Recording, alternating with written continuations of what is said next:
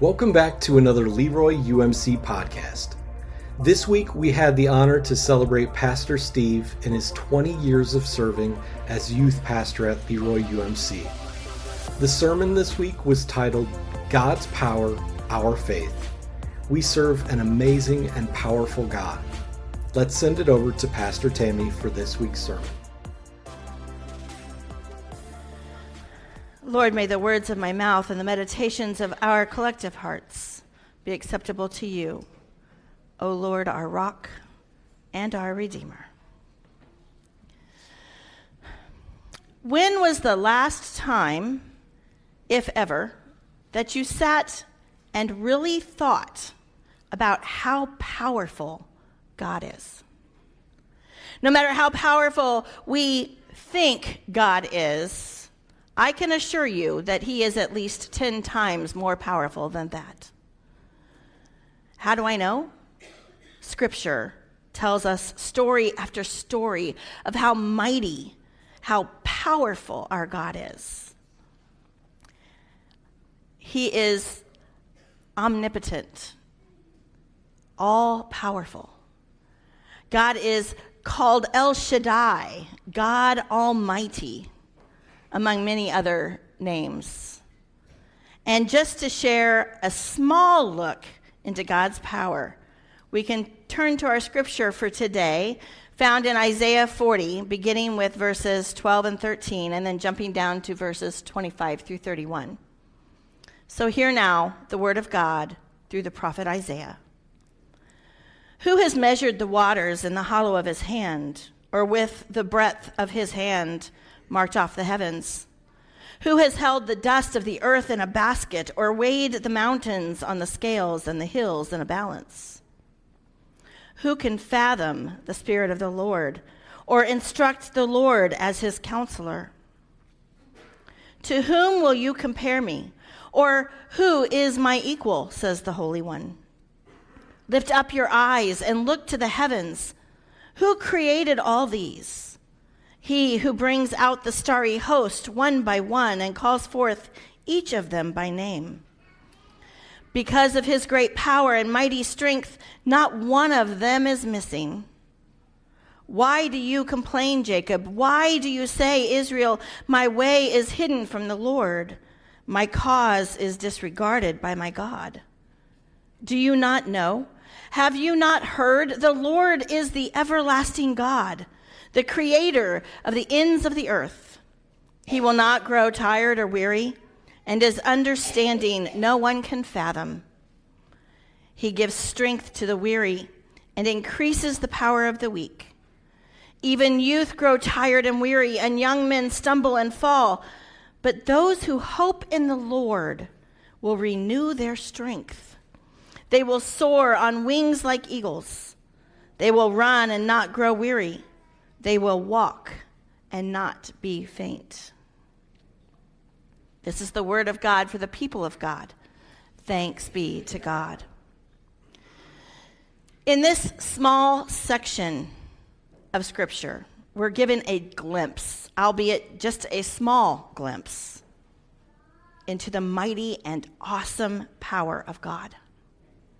Here we are reminded that God has been a force of power since the beginning of time, or dare I say, even before time began. We are reminded of the vast array of what God has done and continues to do as the Creator, but it goes beyond that. Not only is God the Creator, but he is also the overseer, keeping watch over all of creation. Isaiah's vibrant wording in verse 12 are similar expressions using synonyms that give us two different ways of looking at that power of God. Isaiah asks the questions that we already know the answers to, but points to that amazing power of God, the one who measured the waters in the hollow of his hand and marked off the heavens with the breadth of his hand. Yes, they may be rhetorical questions, ones that all believers know the answer to. But I am reminded of the power of God who spoke into the universe and it became a being. The heavens and the earth and all that is upon it, including all people, male and female, were spoke into being, created by God's hand. Cup your hand. Cup your hand and look at it. Within your cupped hand, you can hold a minute amount of water compared to the amount of water that God's hand can cup and hold. The measurement of water in the oceans, the lakes, the ponds and the rivers and streams were made by God's hand. Now stretch out your hand and look at it. Visually measure the breadth of your hand from the tip of your thumb to the tip of your small finger. Imagine holding it up toward the sky. It wouldn't even cover a small portion of the sky that would be before you. Yet the breadth of God's hand marked off that sky, creating the entire universe with a wave of his hand. We could never fathom the entire amount of water in the ocean or the vastness of the universe or the distance from one galaxy to another. But God, in his mighty and awesome power, knows those exact measurements. But there's more to these 9 verses that I've shared with you today. And I'm only going to hit on a couple more of them because not only is God omnipotent, all-powerful, God is omniscient, all-knowing. Verse 13 asks the question of who can fathom the Spirit of the Lord or instruct the Lord or as his counselor. Yes, who indeed? Would you be able to instruct God? Can you fathom his Spirit? God has never needed to be taught or guided. It isn't our place to tell God how to rule over us or the earth. Quite the opposite, actually. We need God to lead us and to guide us, to point us in the right direction. After all, God already knows what is going to happen before it happens because of his omniscience. But the questions don't stop here. We even skip a few questions and explanations before continuing with verses 25 through 31. Who can be compared to God? Who is God's equal? Does God have an equal? The plain and simple question is no one. Nobody could ever measure up to God. No one can ever be compared to God, nor has anyone ever been God's equal. We only know of God's functions and how God is compared to things that we know. But none of those things we visualize or hear can completely describe God. We can never get that complete image of God because our minds would not be able to fathom that. After all, God is much more than just a shepherd or a refuge or a lighthouse. God has created everything, the earth, the sky, the stars, the sun, and the moon. God spoke them into being, placed each one in that vast universe to create a bright light in the day and a glimmering light in the night. He called each one by name. And we are then reminded that not one thing is missing because of God's almighty power and because of his awesome strength. All that we see, the hills and the mountains, the valleys and plains, the beauty and majesty of all creation,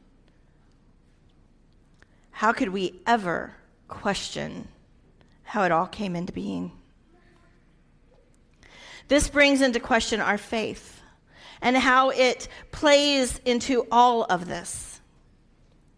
Because if we have faith, then we know that all of these rhetorical questions are just that, rhetorical. Yet, they also remind us who God really is. Our faith is called upon with the questions and explanations that are found in verses 28 through 31. Do you not know? Have you not heard? These questions point to the answer that the other rhetorical questions ask. You know, nothing like answering a question with a question, right? And Isaiah's answer is simple. The Lord is the everlasting God, the creator of the ends of the earth. And then Isaiah proceeds to give an even more poetic description of who God is and what God can do. God is never tired or weary. God's understanding surpasses all that anyone can fathom. God may never grow tired or weary, but we do. I remember a few short years ago when I did a favor for my daughter and my youngest son and kept 6 of my grandchildren, ranging from the ages of 10 to just a couple of months of age. All but one were boys. I thought I was a young grandmother. I could handle a couple of days alone with 6 little kids. I knew my husband would be around in the evenings to help out. But I got to tell you, it was much more than I thought it would be. I mean, think about it. A 4-month-old, a 2-year-old, a 5-year-old, 2 8-year-olds, and a 10-year-old. 5 boys and 1 girl. Talk about being tired and weary. I was glad when that weekend was over. And I love all my children, all my grandchildren, all 30 of my grandchildren, including my great-grands. But I learned my lesson that weekend and never kept more than 2 or 3 of them at a time again. God gave me the strength to get through it, even though I was tired and weary. But I ask you, are you weary? God will give you strength. Are you weak? God will give you power. Are you tired? God will give you rest and awaken you. Have you stumbled? God will pick you up. Place your hope in the Lord. Have faith in God, and the Lord will restore your strength. God will lift you up to fly, to soar above all of the distracting things along your path. Those things with the potential to sidetrack you or to wear you down. God will shower you with all that you need, protect you, guide you, strengthen you, encourage you, and awaken you. All because God loves you. Yes, God loves you. The God we serve, the God we worship, the God we pray to has never been and never will be subjected to all these things that we feel as human beings. Because God's power is a sustaining power that is incomparable to any kind of other power, and God promises to provide that power and strength to us.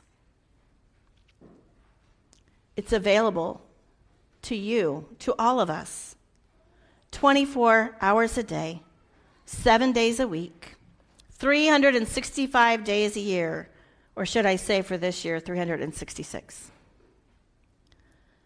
No matter how you spin it, No matter what angle you look at this scripture from, you can be assured that God will take care of you, just as 2 Chronicles 15:2 says.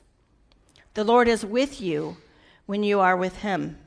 If you seek him, he will be found by you. But if you forsake him, he will forsake you. Put your faith in the power, the almighty power of God. And then wait and see what happens. Amen. Let us pray. Almighty God, thank you for helping us to learn more about your greatness and power. In your power, fill us, strengthen us, and raise us up.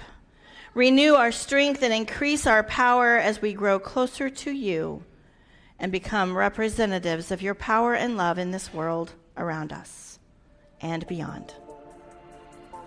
Amen.